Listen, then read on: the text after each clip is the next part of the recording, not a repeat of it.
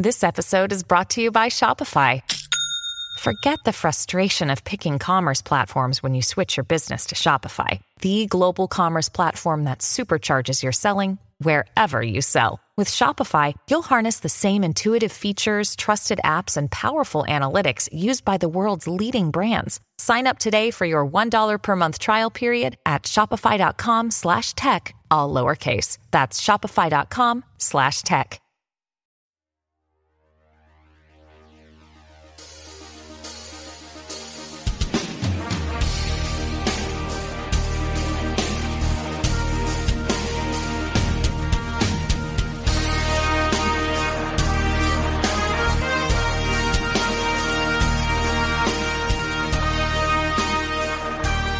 Greetings, dear listeners. This is another exciting episode of the Remnant Podcast. This week's episode is brought to you by Untuckit. We'll hear more about them later, but we're glad that they are back to sponsoring this podcast.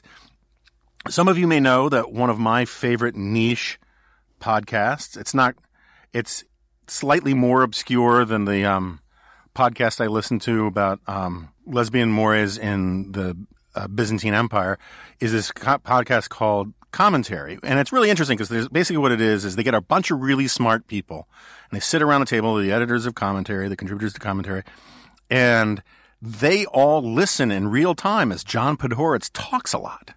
And every now and then they kind of provide some punctuation for his monologues. And one of my favorite punctuation marks in the verbal stream that is John Podhoretz's podcast is Christine Rosen, who is back with us today after a long hiatus from the Remnant Podcast. Welcome back, Christine. Thanks, Jonah. Glad to be on. You have it doubly bad because, first of all, you're on a podcast with Pod. Yeah, triply bad, I should say. Second of all, it is so steeped in nerdy Jewish toxic masculinity. And third of all, you do it from Washington. So Pod, who I think is probably afraid of, would defer to you in person if he saw you face to face, can ignore your gestures like, hey, I'm still here because you're in another city. Yeah, I'm in my sort of bunkered safe space here in D.C., and I'm the token woman splainer. But I have to tell you, there's been a huge amount of improvement in everyone's deference to the fact that I'm remotely phoning in. I definitely feel heard on the podcast, and I feel like I can give my woman's point of view when necessary. And it's a wonderful collective nerd fest. It's great fun to be on. No, it's one of my favorite podcasts. And it's kind of, there is an irony, right, about you of all people talking as if the contribution you make is as a woman. That's really not like exactly your political thing. No, it is not. Yeah. Definitely not. So yes, I appreciate the irony of being the only gal on the podcast, as it were. And you're just so we have it clarified for our non-niche horde of listeners. Your title is Senior Social Commentary? I'm senior writer officially because they wouldn't let me call myself Tsarina. So I tried, but yes, senior writer is my official title. And you sort of cover the waterfront of the waterfront of a whole bunch of issues that don't normally fit into the sort of classic neocon silos, right? And so one of the ones that you're sort of into is, which I am too, and Pod is obsessed with, is this Varsity Blues scandal. Yes. This is where all of these masters of the universe and one percenters bribe their kids' ways or game the system into it. And you recently wrote a piece, not quite calling for Felicity Huffman's death penalty, but just a little prison time. Just a little prison time. So why don't you make the case for why Felicity Huffman should be in the stockade? So Felicity Huffman is going to be the first of the parents who pled guilty to be sentenced. She's going to be sentenced later this week by a judge in Massachusetts, and her lawyers have asked for community service, a little slap on the wrist fine. She's so sorry. She wrote this seemingly heartfelt statement about why she did what she did. So she's looking for leniency. The prosecutors have said she should do some jail time, even if it's just a month, because she knowingly committed a criminal act. So that's their statement. I think she should, first of all, I think that the $20,000 fine that's being accepted by both sides of this is ridiculous. Yeah. She and her husband's joint net worth is $45 million by the most recent estimate. So that's nothing. That's like a quarter. So I propose that at the very least it should be the cost of 4 years of private college. That should be the fee, because had her scheme succeeded, right? Because her daughter would have taken the spot of someone who'd actually received the scores on the SAT that were required. And I do think she should do some jail time. And the reason I think that is that I read the reports about her statement very closely to try to see whether, as in all of these cases, whether she's upset that she was caught or she's upset because of what she did. And it's probably a little of both. Usually is. It usually is. Yeah. But what I got a very strong sense of was that she's trying to play on the culture's understanding of motherhood and parenthood. This idea that, oh my God, it's such a rat race. It's so anxiety inducing. It's so overwhelming. Oh, poor me. I was just doing what I thought was best. I was trying to give my daughter a fair shot. Yeah, that's the line I love. Yes. Yeah. She says, and she also tries to make herself look like the mark of this con man, William Singer, who organized all of this, when in fact, as soon as he suggested that she go ahead and pay to have the SAT scores boosted, although she claims to have done a lot of soul searching, she still made the wrong decision and said, yes, let's go do that. Right. And I don't think she was all that naive. I think she's, her zip code, like the zip codes in the extremely wealthy suburbs of New York City, there's quite a few in the Southern California area where parents have for years, beginning in middle school and elementary school, gamed a system where they go to a doctor and get their kids diagnosed with a so-called learning disability so that the kids have extra time on all of their standardized tests, which gives them an advantage. This drives me nuts for two reasons. One, because kids with real disabilities are then competing against kids kids who aren't. Yeah. And it's an unfair advantage for the kids who don't get that special time. My daughter complains about this all the time. It's a huge problem. She knows a lot of people who have no different cognitive abilities than my daughter does, but get unlimited time. And my daughter's biggest problem with standardized tests is time management. Yeah, it is for everyone. It's a challenge. The test, that's one of the things that the tests are testing, is the ability to think quickly under pressure when you have time limitations. Take those away. It's a huge advantage. That's what we do with this podcast as well. Exactly. So I just think that what Huffman revealed in her statement was an attempt to justify her behavior rather than true contrition for it. So I think, look, if Martha Stewart can survive federal prison, Felicity Huffman will do fine, especially if it's just a month or two. But I would like to see a sentence of some prison time for her. Yeah, no, I think, it's sort of like in some of these spy novels. I remember from a Tom Clancy one where before the Soviet Union is about to go to war, the first thing they have to do is shoot a few generals for lying in their reports about how things really are, because you need actual honesty about things, and that sends a message through the bureaucracy. Sending some A-lister, well, B-lister actress, but A-lister personality with a lot of money to a little jail time would have a sobering effect on a lot of parents. I know I would stop honing my Photoshop skills for my daughter's, for her sailing application, water polo. Yeah. Well, but the other thing that I think it sends is a message about the ongoing debate we're having in this country about meritocracy. There's this new book out by, what's his last name? It's a Yale Law School professor, Herskovitz, I think, is coming out with this new book about decrying meritocracy and saying it doesn't work anymore. The whole system is a sham. And in some ways, if you look at how the system functions, Huffman's argument that she was just trying to give a fair shot makes sense if you think of the applicant pool as being already decided for alumni, high-dollar individuals, legacies, athletes, and affirmative action folks. It actually does leave a pretty much smaller pool of options for those who don't fall into those categories. His argument's a little broader. He thinks it's hollowing out the middle class and that the whole thing is rigged for rich parents. And what you're seeing is he wants more open admissions, more kids allowed to these elite schools. I'm persuaded by parts of his argument. I haven't read it. The book is just out this week, so I'm going to read it. But this debate about meritocracy is a useful one to have, I think, especially when you start thinking about trust in institutions like higher education, the media, which is populated largely by people who were formed by this so-called meritocracy. Yeah, I mean, I'm more and more sympathetic to the critiques of what we call the meritocracy in terms of the actual system on the ground that we live in America today.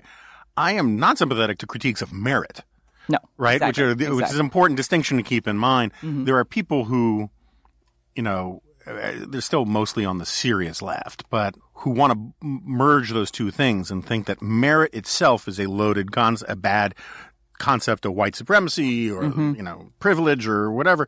Merit's a good idea. But how we apply it in real life strikes me as, to sound woke, problematic, right? Mm-hmm. What would you do to actually deal with, like, if you wanted to make the system more fair, what would be the policy solutions that you're actually sympathetic to? I'm sympathetic to the idea of getting rid of the absolute monopoly. It calls itself nonprofit, but the profit it makes is astonishing. The college boards hold on standardized testing, and to have alternatives. I mean, right now it's the SAT, the ACT, but more and more colleges are saying we're not going to use those sorts of standardized tests. We're going to have other means of assessing this. I think if you have an endowment over $10 million, just $10 million. I mean, when we're looking at the Ivies, it's multiple orders of that. If you have that large an endowment, you should guarantee a certain percentage of your class's applicants be from the lower income threshold. Now, it's not about race. It's not about geography or legacy or athletics. It's about household income, and make sure you have systems in place so that no one can game that, because even that can be gamed, right? People move to certain places. And I think that if you have a commitment to equality in the broadest sense, you look for the people who, from those environments, actually have demonstrated merit, however they can, however you want to measure it in terms of grades or recommendations. And those kids should get a chance, because those are the kids the thing that's astonishing to me about especially the elite private institutions of higher education is how similar all the kids are, even though they might look different, right? Mm-hmm. So there's the multicultural rainbow, but they all, ski in Aspen every winter. I mean, it's really not a meritocracy. And I think the flip side of that is what you're saying is what de Blasio is trying to do to the competitive high schools in New York City, where he's saying, well, because we don't like the outcome, because the people we think should have merit aren't able to pass certain tests and do the work, then let's just blow the whole thing up. Yeah. Which I think is outrageous. It's insane. And terrible. Yeah. Right? I totally agree. I mean, the thing I always go back to on this is my friend Ron Bailey. You must know Ron. And at some point, we're actually going to have him on the podcast, and it'll be weird. But Ron, he basically used to tell me 25 years ago that the SAT saved his life. He was convinced. For people who don't know, Ron is this brilliant guy. He's a science reporter for Reason magazine, serious libertoid, and one of my closest friends. And he is convinced that gypsies stole him from a family of liberal Jews on the Upper West Side of Manhattan and deposited him in rural Western Virginia, where he grew up on a farm kind of thing. And, the image I always have is a sort of a Tom Sawyer guy with his overalls rolled up, and he's walking barefoot to the mailbox 3 miles away to get his copy of the New Yorker. Anyway, he got into UVA because of the SATs, right? I mean, it was a classic Jeffersonian thing of someone who had no social contacts, no access to privilege, but actually nailed a test that was supposed to find these diamonds in the rough out there in the world. And that's why I still have a real soft spot in my heart for the SAT. I mean, I didn't blow away the SAT. I did fine. But if it hadn't been for the SAT, I would have had even a worse college application experience than I did, which was quite bad. Well, if you're going to keep it, then you have to provide – the College Board should use some of the massive amount of profit it makes every year to make sure that the kids in lower income schools and school districts have access to SAT prep like the elite does. Yeah, I agree. Now I will say – I mean, I didn't have any SAT prep. I showed up for a test. I took it. I did okay. Yeah. But compared to the kids who had, intensive training and teachers and tutors and classes, they did much better because they're taught how to take the test. No, I agree with that. And that's where I think even when we were taking the test, there's been a huge change in ramping up of the intensity of the prep for kids from elite backgrounds that other kids just don't have access to. I mean, I had no idea that even existed. Yeah. I was shocked when someone told me I could have gone to the local bookstore and gotten an SAT prep book. I didn't even know those existed. So I think it's that lack of access to information and the availability because of financial constraints that could be easily fixed. So if you want to keep the standardized tests, there has to be more fairness in the preparation for them so that you can, then again, I agree, you can find those diamonds in the rough because there is some predictive value to those tests in terms of long-term success. Yeah, I mean, I would almost be tempted that every year they come up with a new version of the test. So you can't be tutored to it. Right. Because it's like, oh, this year there are no analogies, or this year there's, whatever. Because I had the same experience. I did a tiny little bit of prep for the SAT, not much. And the first time I took it, and I guess it was 11th grade, completely buttered the math section. It did really, really bad. Here, yes. Did well in the verbal, just, whatever. And then I got a tutor. I had 3 sessions with the tutor who just explained all the stupid mistakes I made, and my score increased 35% on the math, Yeah. I mean, I think the tutoring does help. It does. Actually, true story. So I took my second SAT at, I think it's Martin Luther King High School in New York on, was that behind Lincoln Center, that big school? Mm-hmm. And to this day, I think the kid sitting in front of me cost me at least 100 points because he was like a hippie, and he's sitting there, and they say, take out your pencils, open up the test. And he turns the first page, and I hear him just very quietly whisper to himself, "Oh, man."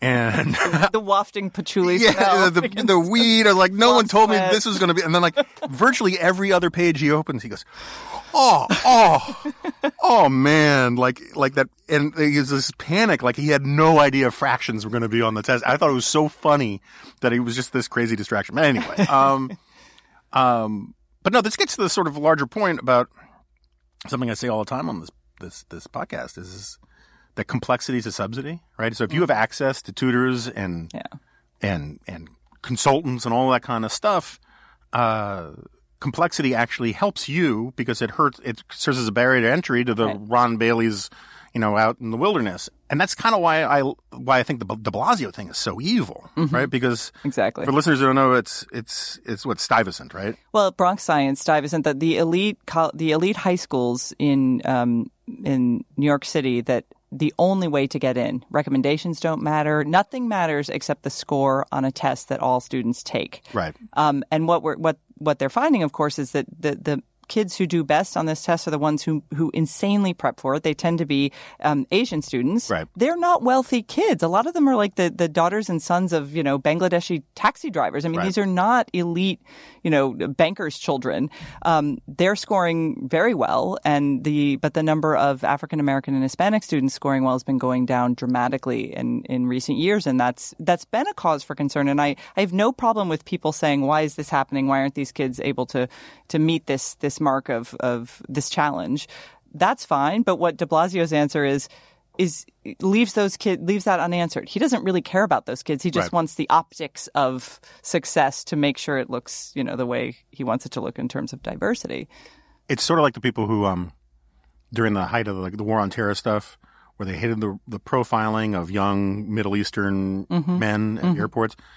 So the upshot of their position was we should needlessly search a lot more Norwegian old ladies. Frisking grandma. Yeah, right. Frisking. If we frisk more grandmas, more white grandmas, then the share of Asian or Middle Eastern men who are being searched will be smaller in the overall statistics, even though there's no reason to do any of that other stuff. Yeah. No, and it's the interesting thing too is that it pits these often immigrant parents who believe truly that educational opportunity is the way out of the lower middle class or working class where they are. They want their kids to do better.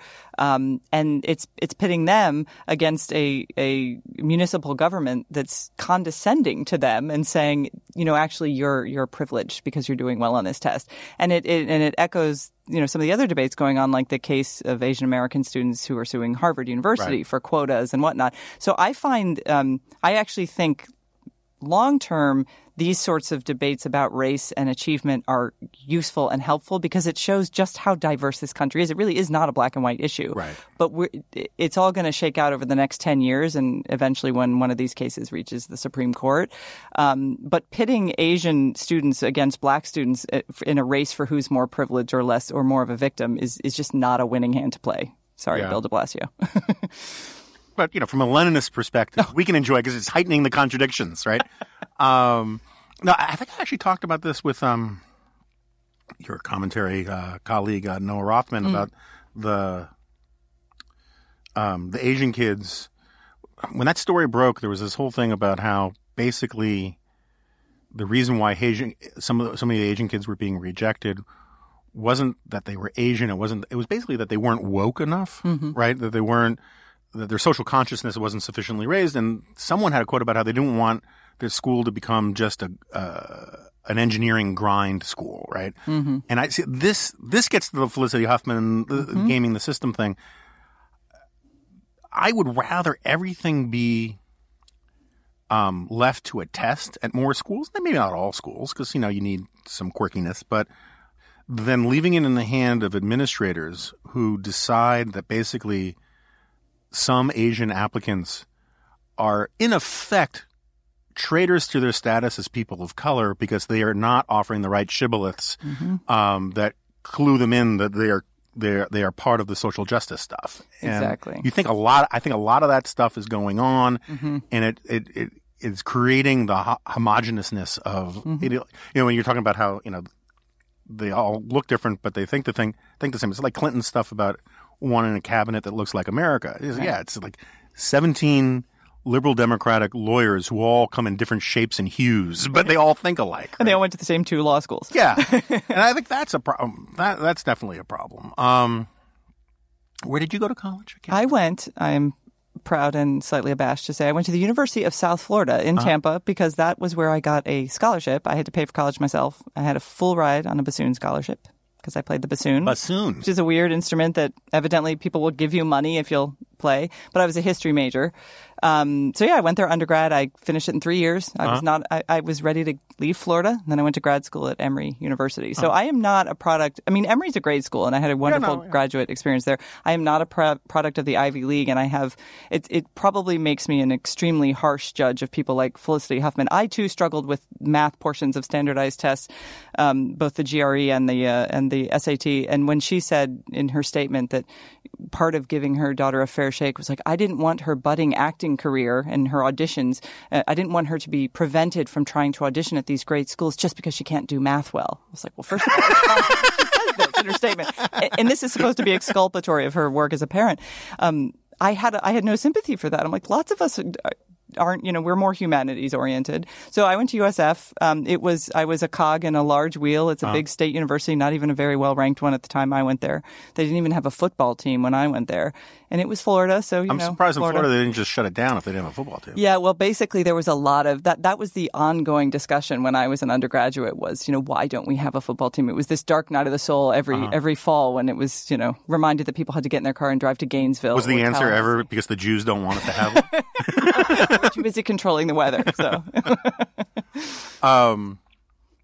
but I will say this, I had wonderful professors. You had to really search and find the good ones, but once you found them, they were amazing. I had wonderful, wonderful history professors and a couple great political science professors. They steered me towards graduate school. They said, this is, if you like to read and write and research the past, you can do this. You can go on to graduate school and do this. You can do it after that. They were wonderful people, and they worked within a system that is not well ranked, but I had some extremely wonderful teachers who I'll always be grateful to for what they gave me. So I'm torn about this because the last time I had you on, I asked you something about premillennialism versus postmillennialism, whatever, and you completely ducked it.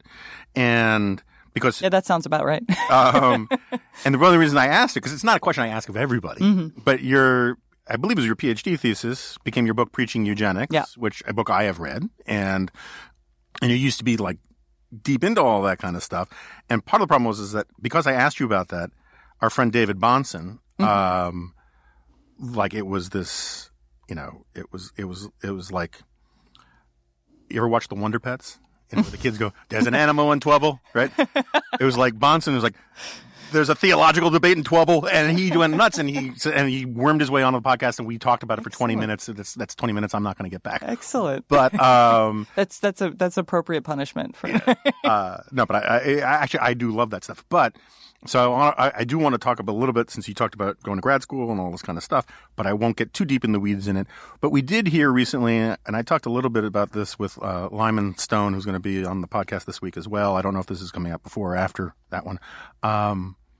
Where we heard Bernie Sanders hearkening back to some arguments of yore. Oh, yes. And I was just wondering what you thought about all that. For listeners who don't know, Bernie Sanders basically bought into. You ask a question from the floor from like a Paul Ehrlich type in Mufti asking about the population bomb, and he basically came out in favor of using abortion and birth control to keep the darker and duskier peoples under control population-wise, or something like that. I'm being a little unfair. So there's some debate about whether people are dramatically misconstruing his remarks. I actually carefully read what he said, and I don't think it's overly dramatic to pick up that thread that he started stitching there. There is a direct line from the sort of alarmism of Paul Ehrlich's, population bomb books of the 70s back to Thomas Malthus and his concern about growth in population, and draw a through line to where we are with Bernie and the modern environmentalism movement. Because what you're seeing now more in the culture is a willingness to talk about having children in the same way that people talk about whether it's responsible to own an SUV. Mm-hmm. And that to me triggers all of my, this is a qualitatively different discussion. If you want to talk about, resource use and number of children versus resource use in your gas guzzling SUV. So what I saw Bernie do is completely elide that and talk about, he tried ineffectually to frame it as, women's right to their own bodies. And then he did the most patronizing, and again, I don't know why the left woke folks aren't calling him out for this. He assumed women's intentions, and not only women, but women of color in regions of the world that are poverty-stricken and where they don't have any privilege. So here he is, Bernie-splaining to all these women in countries where he thinks, I know what they need. Right. I know what they want. They want access to birth control and they want access to abortion because I know these women. I know that's what they want. I found that wildly condescending, first of all. Yeah. And then I'm very concerned with the sort of the eugenic overtones of much of the modern environmentalism movement. I mean, if even Prince Harry in the United Kingdom is going around saying, I'm only going to have 2 kids because you shouldn't have more than 2 kids. I'm like, give me a break, Mr. Private Jet Flying, Toff. I don't need you to tell me how many kids to have. But that discussion is, I think, extremely powerful among younger generations. And if you look at their responses, there was this recent NBC News poll that the Wall Street Journal did a big piece about. One of the things that younger generations don't think of as a priority, besides patriotism and religion, is having children. There's a big generational gap now. So it's not... He's speaking to an audience that wants to hear that message and has already embraced it to some extent. So that worries me too, because, we don't have to, you can look at Japan and some other countries where they're not reaching replacement numbers with their population. And that has a huge number of cascading social and cultural effects for a society. Yeah. I don't want to repeat, but I had this great conversation with Lyman Stone, who's a scholar here and does economics and demographic stuff, and he made a pretty solid case that you could argue that the number that having children, particularly in the developed world, having more children is better for climate change than having fewer, because you end up spending the money that you would have spent on kids who are pretty carbon non-intensive, and spending it on trips to Paris, or South America or Machu Picchu or whatever, and the more kids you have, the more you tend to recycle and conserve resources like clothing and whatnot, and fundamentally to speak to Bernie's ridiculous statement, children are a gift. Right? They're not, it's not a zero sum game. It's a gift, not a liability. It's not a resource and we should approach those questions with that spirit. Now, we can say that as, we're in the developed West, it's easier to make that argument, and we all pour tons of money into raising our children and do everything we can, see Felicity Huffman, sometimes to an extreme. But this idea that we should judge other people's choices by the rubric of, it's the same thing as whether you use a plastic or a paper straw. I find it astonishing. Well, and also, just the very notion that a middle-class woman in Kinshasa and a middle-class woman in Beirut and an upper-class woman in Myanmar all want the same things as their neighbors, never mind as someone, thousands of miles away. Is sort of ridiculous. But there is a long tradition in socialism of looking at human beings as units of production. Yes, so exactly. There's a consistency. It's definitely on brand for Bernie. Yeah. It's not great for the country. So are you, I get the sense that sometimes you don't necessarily want to talk about such things, but do you have are there people in the Democratic primaries that you were less horrified than, more horrified by, that kind of thing? Well, how do you do your triage of the current political climate? So if I was a Democratic voter and I had to pick someone in the primary, I'd be the boring person who picks Joe Biden. Yeah. Even though I don't think he's a great politician, I think given the alternatives, he is a stopgap against the sharp movement to the left that the Democratic Party has been making for years. And I think if you look at I think the trajectory of Elizabeth Warren is an interesting example because a lot of what she said and did as a senator, I had no problem with. I think she had some interesting policy notions, particularly about, how federal government policy impacts families. And I like some of the stuff she said about breaking up big tech. Dual income trap stuff. Yeah. I mean, but she's become more one-note progressive and less interesting and diverse a thinker, which of course she has to be as a politician. But I think she'd probably govern that way too because that's the direction the younger folks in her party are headed. So what I like about Biden is that he's not playing the woke game. He refuses to engage, which I think is brilliant as a matter of strategy, because otherwise all he would be doing is fighting those claims. I think there's a reason that he still has a solid base among African-American Democratic voters that none of the others have. And I think it's because they trust that he knows what he's doing and isn't going to wildly try to transform society, which is although what all the it's others interesting, it skews so much. It skews older and female, yes. which is one of these interesting divides on the Democratic side. And I think that he is not over promising. What he's promising is let's all just calm down. I mean, he's trying to be the grown up in the room, and it's ironic to me that all these 70 and 80-year-olds are fighting about who's the grown up in the room, and he's clearly the grown up in the room. So I mean, if I was a Democratic primary voter, it's a boring choice, but I would go with that. And in terms of electability and going up against Trump, I do think he's the one who can put up a good fight against Trump because he's not going to be rattled or engage with Trump on Trump's terms. He's just going to do his own thing. I mean, I more and more come around to that. I mean, again, I can't personally pull a lever for either of them, but I don't really care about my vote anyway. If you live in D.C., it doesn't matter. Me too. Yeah. And so, but I wrote a piece a little while ago arguing that Biden should run a front porch campaign and just stay out of the news, and I was talking to a Democratic activist about this recently, and they were trying to make the case, well, look at the size of Warren's crowds. And I was like, well, yeah, but that's young people who are engaging in the process. Biden's base are old people who are sick of the drama. They know who they're going to vote for. So why go to a rally, And they turn out and vote. And they'll turn out and vote because, you get extra Jell-O at the home on election day. That's unfair. So that'll all be us one day. So you mentioned that you want to break up, or you were sympathetic to some of Warren's stuff about big tech. Yes. Make your case for this, because I guess I'm,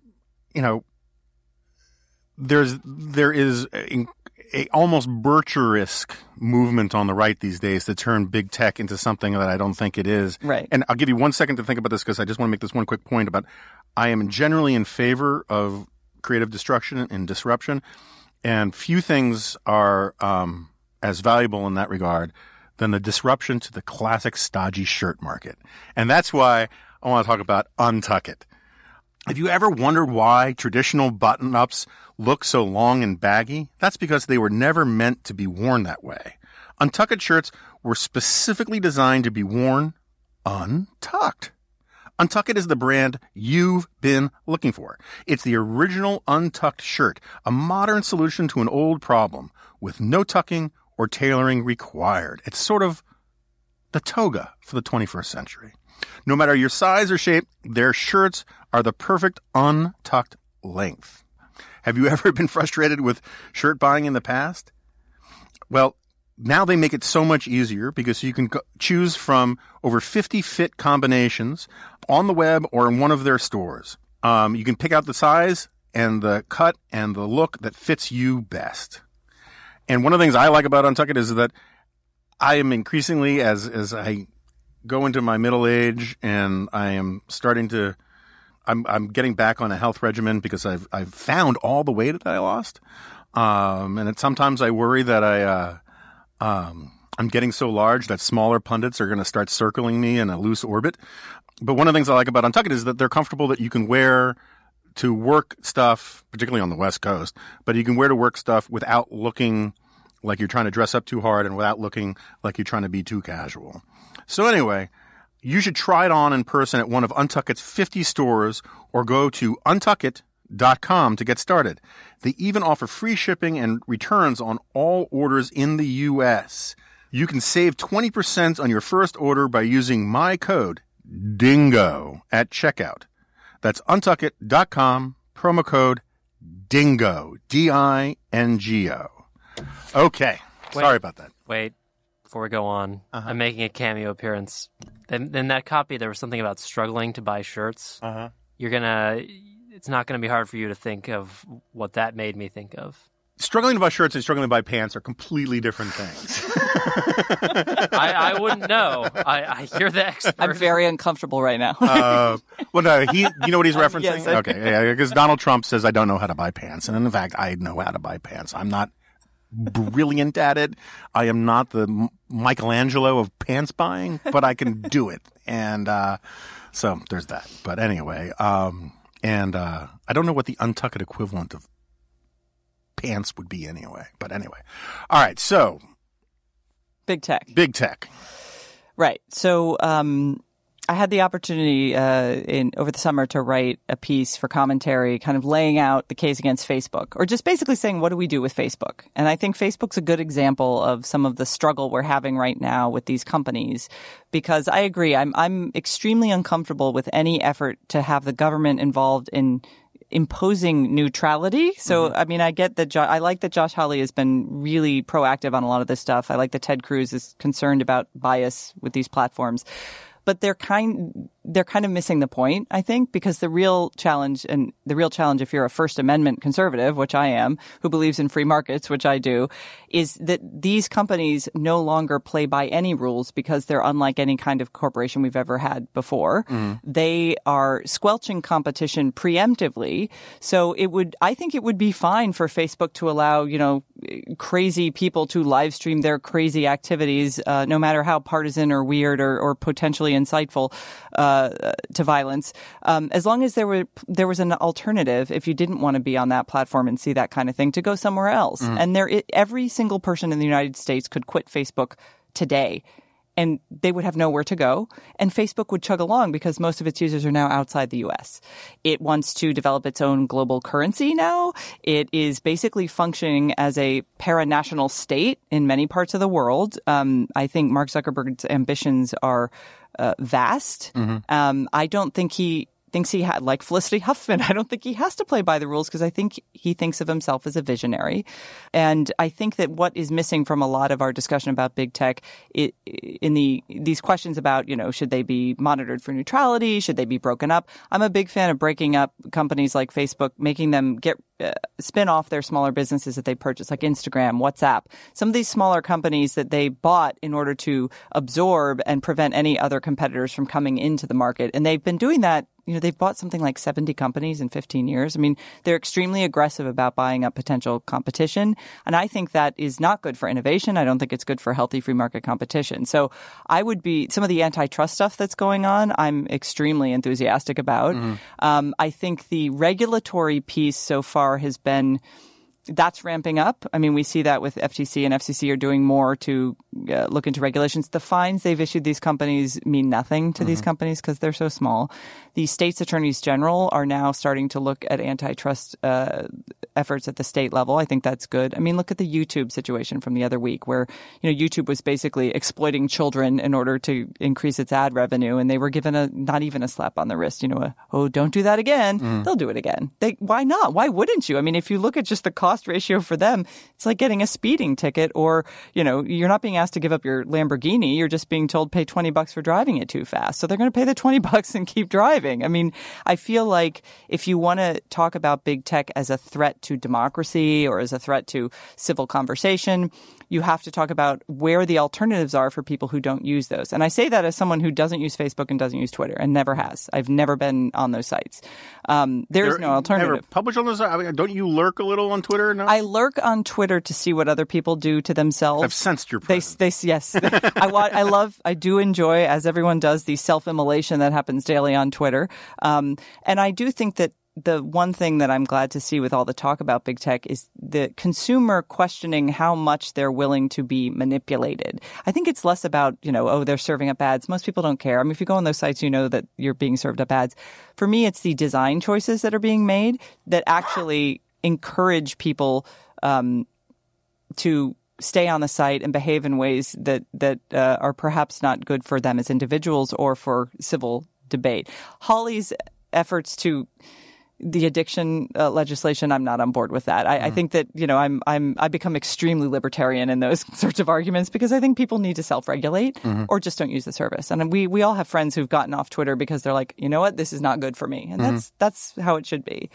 But I think in terms of, from the antitrust perspective, I think companies like Facebook in particular, probably Amazon in terms of how it squelches competition and boosts its own products on the site, there's room there for tweaking. In the same sense that these sites have done a lot of good for people. I mean, they're not all evil. Facebook, though, is the one, because of its social media component and because of what we've seen from in the last couple of elections about how easy it is to manipulate their system and how completely unconcerned Facebook leadership is about that. I think the government might need to get in there a little bit, but with a scalpel, not with a sledgehammer. All right, so let me push back a little bit on this. I mean, I have a Facebook page that just posts stuff that I've written and whatever, but I don't use Facebook. I'm not on Facebook. I don't go to Facebook unless Jack tells me to look at something on the page, which is, occasional. And so when you say that as a part of your antitrust argument, that if people decided to get off Facebook, they would have nowhere else to go. What does that mean? What is the product that you think they're getting from Facebook that they cannot get anywhere else because Facebook's the only one that provides it? Well, if you're a small business owner, for example, your engagement with your potential customers is Facebook is extremely useful for that. If you're organizing any kind of or group, from a Frisbee league on campus as an undergraduate to, a group that wants to organize and protest something that they disagree with. Facebook is a hugely effective organizing tool, and it's difficult to find others that work as well that have the reach of Facebook. So, and I think for younger generations, Facebook is they don't use Facebook at all. I mean, they might have a profile on there, but they don't, that's not how they're engaging with each other. But that's why Facebook bought WhatsApp and Instagram. Instagram is where they're engaging now, and they own Instagram. So, and what Zuckerberg has tried to do in the last few years is really integrate all of those properties. And he's doing it in a way that the founders and creators of WhatsApp and Instagram have all left Facebook. And they've left Facebook publicly stating they disagree with the vision of what Zuckerberg wants to do with those alternative, internal Facebook properties. And mainly they're concerned about the privacy issues. And that to me is pretty outspoken way of saying this is all going to be under Facebook's rubric, and the ethos of Facebook is everything must redound to Facebook. They don't really care about their users because anything they do on the site it benefits Facebook. It doesn't really matter if the users benefit or not because they're all, where else would they go? And if you look at even the apologies that people like Sheryl Sandberg and Mark Zuckerberg issue after the latest privacy breaches, it's basically, we're sorry you're upset. That's how they apologize. And as someone pointed out a couple of years ago, the first 4 major Facebook posts that Mark Zuckerberg ever put on his own account, they were all apologies for some sort of horrific privacy breaches. So my concern is not – I do worry about small businesses and people who rely on social networking, particularly outside of the U.S., in order to communicate. And this is why I think he wants to move into banking and other areas where Facebook can have its tentacles into much more private information that people share. Because down the road, Facebook sharing information with, your bank might not – concern you. It would concern me. But when we start talking about health insurance or medical data, things like that does start to worry me in terms of privacy. And we do not have a lot of control over third-party sharing of our information already. And Facebook only wants to make that harder for us to have control over. Yeah. I mean, I have not put an enormous amount of thought into some of this stuff. The things I don't like about Facebook have less to do with the privacy stuff. Although I think creating tools for Americans to have better privacy protection sounds like a totally legitimate use of government power, right? I mean, this is not that's not Orwellian to me at all. It's like enforcing property rights. Right. If enforcing privacy rights is enforcing a kind of property right. So if there's smart legislation on that, I'm all for it. If it costs Facebook money, doesn't bother me a whit. The stuff I don't like about Facebook is the stuff I generally don't like about social media in general, and I think that Twitter and Instagram are probably worse, even though Instagram is now part of Facebook, as you point out. It's that fear of being left out stuff that affects teenagers and young people, and the general tendency of the way it encourages young people to live performative lives. This is a point I keep coming back to because I think it's so interesting. I got from Yuval. Yuval talks about how the changing understanding of institutions in our culture, where the traditional understanding of an institution, there are lots of different understandings. I'm not talking about economics as a rule or anything like that stuff, but an institution is a place that forms character, right? It's church. The classic example that I always use is the Marines. You go in a damn hippie, you come out a Marine, right? And big problem in our culture is the way in which we now use people are feel incentivized to use institutions as platforms to perform on and to exploit rather than platforms to bend themselves to. And, Bernie Sanders, Donald Trump use the major parties that way. You can go down – once you start thinking in those terms, you can see it everywhere. And the way young people use Facebook and Instagram and I guess YouTube – obviously YouTube is this performative thing where you're trying to show off that you're – this great line by Montesquieu where he says – I'm going to butcher it, but if all people cared about was being happy, that would be fairly easy to accomplish. The problem is that we all want to seem happier than other people, and that becomes really difficult because you can never tell how happy other people are, right? Right. And Facebook encourages that kind of cultural thing, or social media encourages that kind of cultural thing where we're telling kids that, first of all, they need to be performative, and second of all, we're telling kids that you should rub it in the faces of others. It's like an envy-creating machine. Yes. I don't know how you regulate against that. You can't. Well, so that's where I completely agree with everything you just said, and it's especially concerning for the kids who are kind of raised on all this stuff. Even if they have thoughtful parents who try to place limits on it and whatnot, it's it can be a problem. And I think I think it's why you see so much enthusiasm, by contrast, for politicians like AOC, right? So she's an absolute genius at using social media, particularly Instagram stories that she films. Performatively, yeah. So she performs. So what her constituents become are fans, right, which is very different than being a citizen and a constituent, right? Constituents, right, there's a back and forth with your elected official where they have responsibilities to you and you have demands you can make of them. Fans just have to adore and praise right, the celebrity. So I think it's one of the ways in which the polarization that everybody worries about in politics is exacerbated, because if you're a fan, then if anyone attacks your celebrity, you're going to just pounce on all that person, right, and it becomes this cult of personality, and it does it for Trump, it does it for AOC and for others. For the kids, I think the challenge of performing a false happiness and the flattening of their lives with these perfect filters, it's really worrisome, right? Because they if you look at rates of depression, anxiety, a lot of the sort of psychological health markers that we are concerned about as parents, it's not good. It doesn't look good. And I can't. I wouldn't regulate this. These are individual choices parents and kids have to make. But it's incredibly worrisome. And the bullying, all this stuff is just ongoing. And I know that the kind of pro-tech thing to say, the Silicon Valley thing is, well, we're all just people. This happened before we had Instagram. But did it? I don't think it did. I agree. There's an accelerant that has occurred with these platforms. There's something very different about not being invited to the party on Saturday night and finding out at lunch on Monday about how much fun it was. Right. It's another thing to be watching it live stream in real time while you're home crying. Right. I mean, they're different things. Right. And I don't know how you fix any of that. Well, you could have this is where I think the competition, the alternatives point is important, because you could have Facebook-controlled Instagram, which only cares about content. Content can be cruel, it can be happy, it can be neutral, it can be anything. But there's nowhere else to go. If you're like, where else are you going to go? I mean, you can go to Snapchat. There are other little platforms that teenagers use, but there's no real alternative to Instagram right now. So if we had one, if Facebook didn't have a lock on that market, maybe there would be a place where the sort of nerdy theater kids would create their own little space, and you would have more diversity. Ironically, Glenn Reynolds has a great little pamphlet about this where he says he's kind of like the original blogosphere, right? Where you had a lot of weird, quirky people who would curate their own little audience, and they'd have conversations back and forth, and it was very organically created.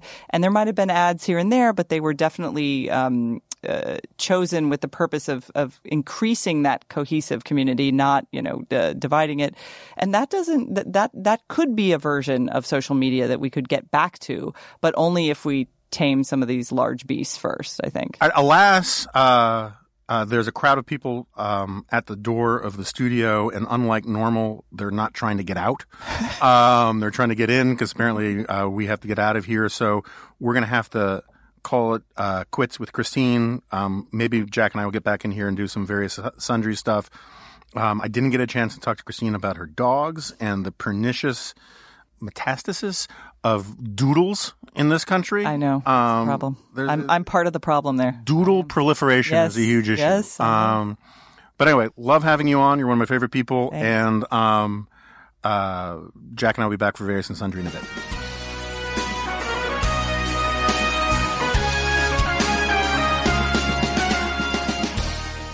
Okay, so it's kind of weird. We got chased out of the studio, and then I had lunch with Christine, and in the meantime, news came out that Paul Ryan was coming to AEI, and that John Bolton, former AEI colleague of ours, is out at the White House. So it's funny how things can happen fast these days. But we can. I don't know if I have any punditry available for that because I'm still processing some of it. What did you think of the conversation with Christine? Oh, good. You're not going to ask me about either of those things. Would you? No, I don't. I have nothing. Nothing to say. Even if I didn't like that conversation the two of you had, I would refrain from saying so because I owe Christine Rosen a great debt. She published all of my output at the now deceased website Culturated. Back when I used to have takes aplenty, now I just talk them instead of write them. It's it requires much less work. So yeah, I enjoyed it though. But you the way you preface that made it sound like no, it was just my way of trying to unify all of my thoughts to one, rather than have them be disjoint. Well, I love Christine. I've been a huge fan of Christine's for a very long time, and I'm not sure I'm where she is on the antitrust stuff, but I think she makes a good case for it, and I think it's worth thinking through. I just it's a really complicated thing. I tend, as you know, I'm a Schumpeter. You kids today say Stan, right? Where does that come from? It's from an Eminem song about. Stan was a fan in this song, which isn't really the much of it is just kind of like spoken narrative, actually. And Stan is a Eminem fan who makes a series of increasingly questionable life decisions that eventually result in his death because he's obsessed with Eminem. So if they did the remake of that absolutely terrible movie with Robert De Niro and what's the black guy? Cape Fear? No, the guy who plays Blade. Wesley Snipes? Wesley Snipes, called The Fan. Today they would call it The Stan. Probably. Yeah. Anyway, I've been a Christine Rosen stan for a very long time, but now you make me sound like a stalker. So I'll just go back to you and everyone else on the internet who uses it. That's why I have never called myself a stan of anything. Yeah. It's like weird that this sort of lapsed into unironic usage. I would think that Eminem is sort of like, yo, you're missing the point. Yeah. Except he would rap that instead. That was a fantastic Eminem impersonation you did right there. Hey, he probably, if you just listen to him talk, he probably sounds more like me than you think because he's from Michigan, after all. Yeah. Zoe is a stan of rabbits. What, following them until... She catches them and kills them? No, Stan I don't think Stan kills Eminem in the song. I think he dies somehow. I think he crashes a car or something like that. I don't know. It's been a long time since I've listened to that song. It's just weird how because I think I looked that up at one point, that this came from Eminem, but I only heard the word "stan" in the last 6 months. Mm-hmm. And the song's like pretty old, right? Yeah, I mean, I think the first time I heard it was late July 2009, and by that point it was like, I think it's on the Marshall Mathers EP or something, which is early 2000s stuff. Yeah. So anyway, be that as it may, digressions are encouraged here. I'm too much of a Joseph Schumpeter fan to instantaneously buy into a lot of antitrust arguments about monopolies, because I think that the thing that Schumpeter is pretty persuasive on is that monopolies without the aid of government don't last, and that's why the hackles in the back of my neck went up when do you have hackles anyplace else? Anyway, the hackles in the back of my neck went up. None that I want to know about. When Zuckerberg started talking about how he was open to government regulation. Dominant firms tend to invite government regulation so they can stay dominant firms, and that kind of made me nervous. But anyway, I thought it was interesting. It's great to have her on and actually hear her talk, because, Pod doesn't let her do that very much. And I should bring up, speaking of Pod, by which I mean John Podhoretz, I don't know if this is public news, but I am substituting for PJ O'Rourke, who for some reason could not attend. He was supposed to be one of the roasters of Ben Shapiro at the commentary roast in a couple of weeks, and instead I'm going to take PJ's place, because not that anyone could take PJ's place, but I'm going to take his position on the rostrum roasting Ben Shapiro. So if anybody has any productive lines of material for roasting Ben Shapiro, please send them our way, because it's hard to roast people, and it's not like Shapiro and I grew up on the mean streets of somewhere together or anything like that.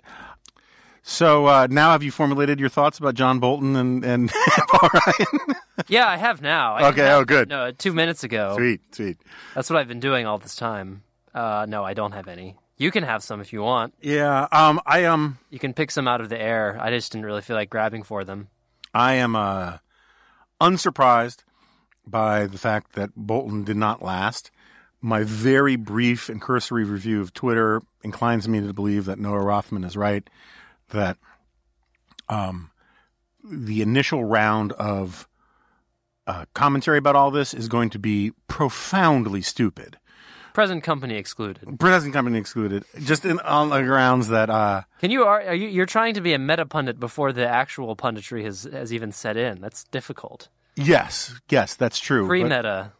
But all of this has happened before, and all of this will happen again. And my hunch is that everybody is going to argue their priors about John Bolton, and try to make this about what John Bolton represents to people from a policy debate from like 10 years ago, when in reality what Bolton stood against was having a meeting with the Taliban at Camp David, which is an astoundingly bad idea.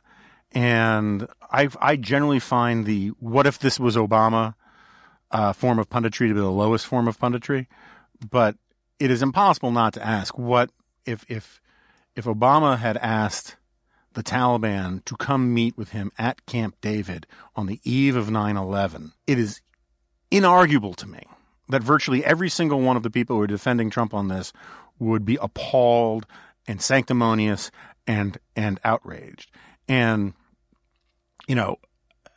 I have no problem with people trying to end the war in Afghanistan if we can actually end it on terms that improve the safety and security of the United States of America and our allies. But the simple fact is that the decision has been made to bug out, and they're just trying to figure out a way to bug out in the way that makes the most sense. And John Bolton doesn't believe in bugging out. And that's my sense about why he got canned. And it'll be interesting to see what John Bolton has to say now that he has left, because unlike a lot of people who went in to work for Trump, I think Bolton never let go of his own principles or ideological commitments. You may disagree with his ideological commitments and principles, but he had an agenda going in to get the stuff done that he believed in getting done. And Bolton's not a neocon. Bolton's a rubble doesn't make trouble kind of guy, but he is a vigorous defender of American national security and national interests.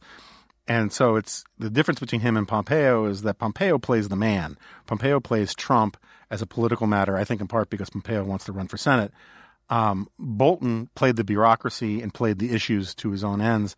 And eventually that wasn't going to fly anyway in the Trump administration. So it's interesting that he's out. It'll be interesting to see what he says now and whether he decides to get crosswise with the administration or not. I'm most interested in what his mustache will have to say about all of this. Well, Trump hates facial hair. Yeah. And he's like the one. But the thing is, it's sort of like if it's like McMaster's shaved head, right? Trump also doesn't like baldness. But when you really own the condition, right? It's not like Bolton's mustache is so aggressively a mustache that I wonder if you get an exemption from the no mustache. It's not some wispy French thing, right? It is like it's like the face is basically just the setting for the mustache rather than the other way around. Very walrus. Very Yosemite Sam. Oh yeah. All right. I don't think we have anything that we actually have to get to today. I have something that we could talk about. Okay. That's sort of related to this. I watched Stripes over the weekend. Did you really? Uh-huh. What'd you think? I feel like you're gonna like me less after I say what I thought. That's not possible. I don't know. I don't think I actually laughed during it. Oh, I think I laughed grasshopper. when at the very beginning when Bill Murray's character asks for his basketball back, and the guy he gets it back, but it's thrown through a different window from the one that was already broken. See, now you're not revealing that Stripes failed to appeal to you because of your highly cultivated sense of humor. If that's the thing that you laughed at, it was just an amusing.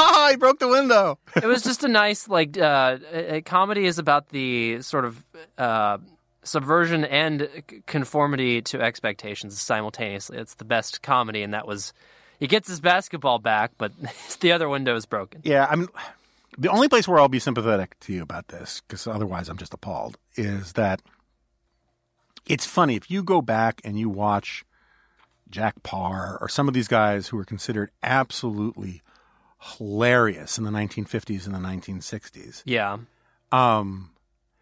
There is something that if you're not cued into these completely sort of inarticulable mannerisms, like why certain mannerisms were funny at the time that aren't anymore, that there's a weird subtext to a lot of this stuff. If you go back and look at, I still think Charlie Chaplin was a genius, but I think moderns lose some appreciation of his facial expressions. Are you going to say that I just don't appreciate 80s comedy? Because that's false. I love Airplane. I think Ghostbusters is hilarious. These are all... Well, then if you like Ghostbusters, is Airplane is a different form of humor entirely. But it's a contemporary form of humor. They're 2 years apart. Yeah, but, there are serial killers who were born in 1962, and then there were some born in 1993. Yeah. So anyway, my point is that just because they come out at the same time, they are completely different brands of humor, I think. But the fact that you like Bill Murray in Ghostbusters, but don't like him in Stripes, I find bizarre to me. And he's supposed to be. You're supposed to like him, right? Isn't that kind of the point? Yeah.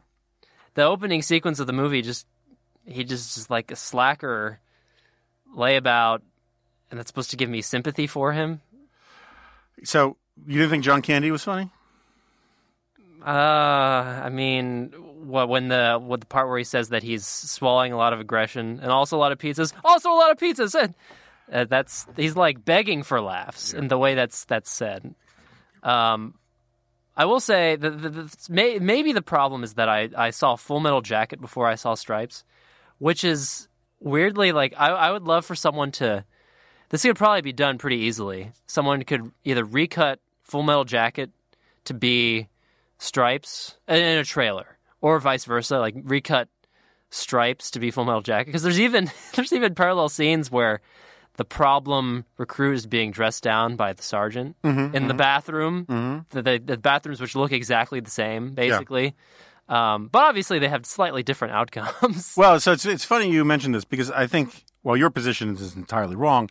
Okay. The legitimate criticism, i.e. my criticism, of both Full Metal Jacket and Stripes, and we did not rehearse this. I did not know you were going to bring this up. But that I think Adam Baldwin is great in Full Metal Jacket, but as a general proposition, I think the first half of Full Metal Jacket is an amazing movie, and the second half is kind of awful.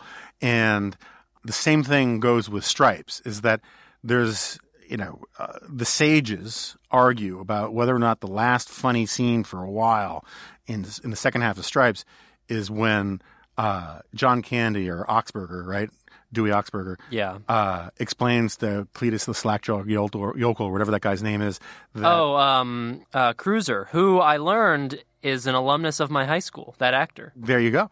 Explains to them that if they had been in Italy, he would have gotten the top bunk and all that kind of stuff. And then there's a long stretch of badness to Stripes, with the possible exception where, what's his face?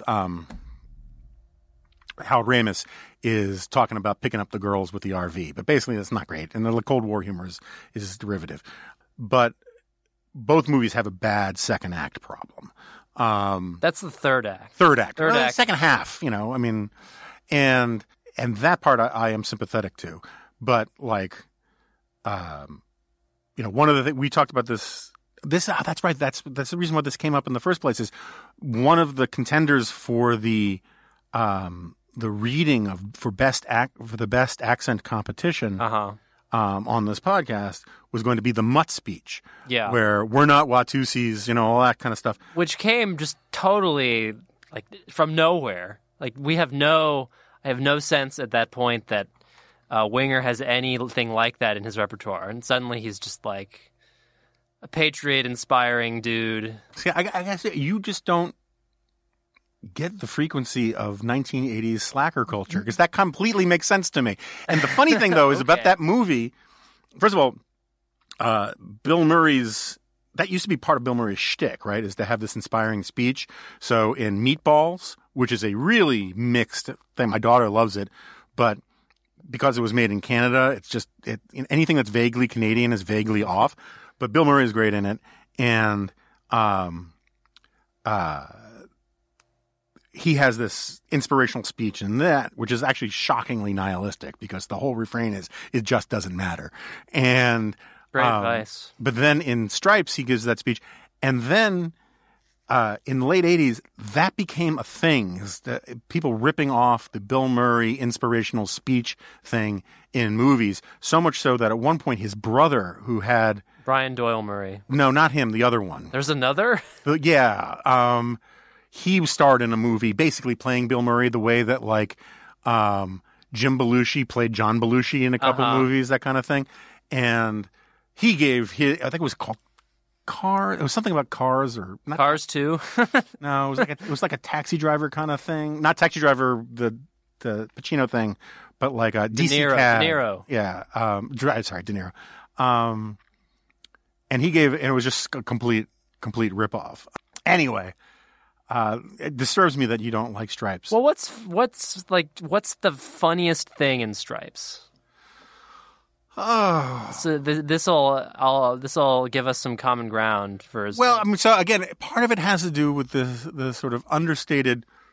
You keep referring to this abstract vibe. Which yeah, is so the sarcasm. So when the recruiter is asking them if they're gay, and Howard Ramis is like, no, but we're willing to learn. There's I think John Larroquette is brilliant in it as the Dick Lieutenant. I recognized from his very first scene, he's the 80s asshole in this movie. Right. There's always But he kind of established that. I mean, there's so many people who followed suit on that. He, to this day, every time I trip on something, I say, have that removed. Oh. That's where I get that from. I don't know. Is there a movie on this flight? All the stuff with Judge Reinhold holding the drugs. I don't know. It speaks to me. It's very difficult for me to sort of pick, for the first half, pick a single thing that says that this is hilarious. It's just, it is so ingrained in me. I mean, that I can watch from the first half Stripes for any 10 minutes. It's not quite Animal House for me, but it's up there. Well, okay, so you've cited this vibe that you can't. Well, no, but you've already telegraphed that you're not going to find any of the examples I point out funny because you've said several times that you don't. For once, that I can at least try to figure out why I just was not amused by it. All right, well, we'll just have to agree to disagree on this one. Was there something else I wanted to say? Oh yeah, maybe. So, we should ask. I know Sonny is sort of out of the professional pundit business now. Sonny Bunch, former Remnant guest, but do we know if his movie revisionism extended to taking the side of every 80s jerk? I'm going to say jerk now because I'm going to have to bleep myself for once. Yeah, I know. I was shocked. How exciting. I mean, that's just a trope. I don't know what else to call it. The 80s whole. Like, yeah. Because I'm aware of the revisionist literature about the Karate Kid, that the Cobra Kai students were actually morally superior to Danny. Yeah. Or if not morally superior, there's no reason that he should have been able to beat them. Right. They were clearly more skilled, had done it for longer, and he resorted to unethical tactics to defeat them. Well, there's that fantastic stand-up comedian bit about how there's no defending against the crane technique, which it's transparently obvious that you can defend against it. Yeah, but maybe it's just that the 80s moral framework of oh yeah, there's this slacker who doesn't do anything, and that's the hero. Maybe that's just something I'm like, really? That's the hero? What kind of heroes are we making for our children? Our heroes should be. Yeah, it's a good question. I mean, it's like The Breakfast Club. I'm more and more sympathetic to the high school principal because I mean they're all pains in the yeah. What's his name? Sapphire would have approved of your. Well, I don't know how you would have said that otherwise. Pain in the pains in the ass. Well, they're multiple. Yeah, exactly. Right? It's like attorneys general. Yeah. There's a great Onion article about William Sapphire ordering 3 Whoppers. What are they? Whoppers Junior. That's what it was. But yeah, anyway. The thing is, you're dating yourself because there are plenty of youngs today who would not know who William Sapphire was. Which is why you can't argue that I just am inexperienced in the 80s comedy milieu. I have seen plenty of them. I just did not find Stripes to be a great example. Do you like Animal House? Yeah, Animal House is pretty funny. You still haven't seen Caddyshack? Yeah, I have. Okay. You like Caddyshack? Yeah, Caddyshack is funny. Rodney Dangerfield's character in that would be... oh, my arm! Would be a Trump voter 100%. He is Trump in that movie, basically. Yeah, although in Back to School, he's even more like Trump. Oh, yeah. Yeah. Except he kind of has a moral center. So there is that. Have you ever seen Caddyshack 2? No. I have only, let's see, comedy sequels that I've seen are Airplane 2 and Ace Ventura: When Nature Calls. So no other comedies. Oh, Austin Powers 2 and 3. It is. I mean, this is not hyperbole. It is difficult to exaggerate how unbelievably bad Caddyshack 2 is. I mean, it's like someone bet that they could ruin everything that was good about the first one. First of all, they couldn't get Dangerfield. And so they had Jackie Mason playing the Dangerfield character, essentially. Uh-huh.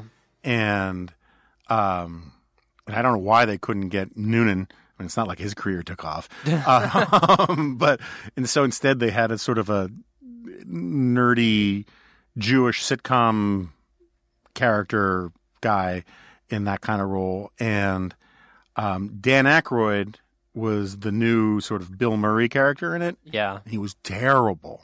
I mean, really terrible. And in the 80s, there was that one Halloween movie that didn't have anything to do with Michael Myers. It's Season of the Witch, which I believe is the third one. Right. 8 more days to Halloween, silver shamrock. People said that in high school every single day after that came out. And the whole thing was if you watched the commercial or whatever it was, you did bad things and blood came out of you or whatever. If you try to sit and watch Caddyshack 2, that's what will happen to you. It was terrible. Ever see Digstown? No. Okay. You would like, well, I don't know now. I don't know who you are. But Digstown, I often list Digstown as one of the best underrated, underappreciated movies of the 1980s. And it's a con movie. And I love long con movies, and there's so few of them. Never mind, so few good ones. Well, on that cheery note, I guess this one will run first, right? Okay. Yeah. I mean, sure. We don't, see, full transparency. We're giving people a peek behind the curtain here. Since you dated all of the content to today. I know that's what's dawning on me. Yeah. Got no choice now. And I want to welcome Paul Ryan to the American Enterprise Institute. Well, thanks, Joan. It's great to be here. It's very exciting. Things are moving so fast. He's now in the studio. Again, please spread the word. You can sign up for the G-File at Reagan35x.com. Our Twitter handle is at Jonah Remnant. And I don't know if you haven't noticed this, you tend to get retweeted if you promote this podcast, certainly by the robot account that runs the Jonah Remnant account, but often by me as well. And we certainly appreciate it. Word of mouth is super important. Anyway, thanks again to Christine Rosen, and I'll see you guys next time. No, you won't. This is a podcast.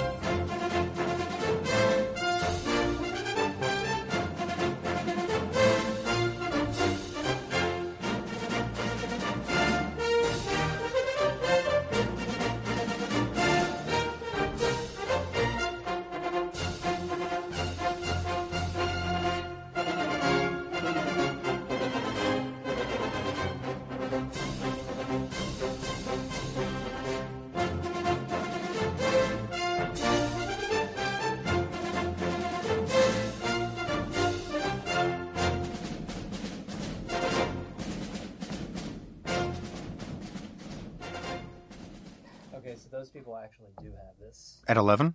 What time is it now? Is it 11? It's 11. Okay. Okay. That's fine. We can wrap it up. All right. I want to change. That was my mistake. We have this slot 10 to 12 every Tuesday in September, except today. Okay. All right. Okay. That's all right. Well, I'm entitled to my raid. Go for it.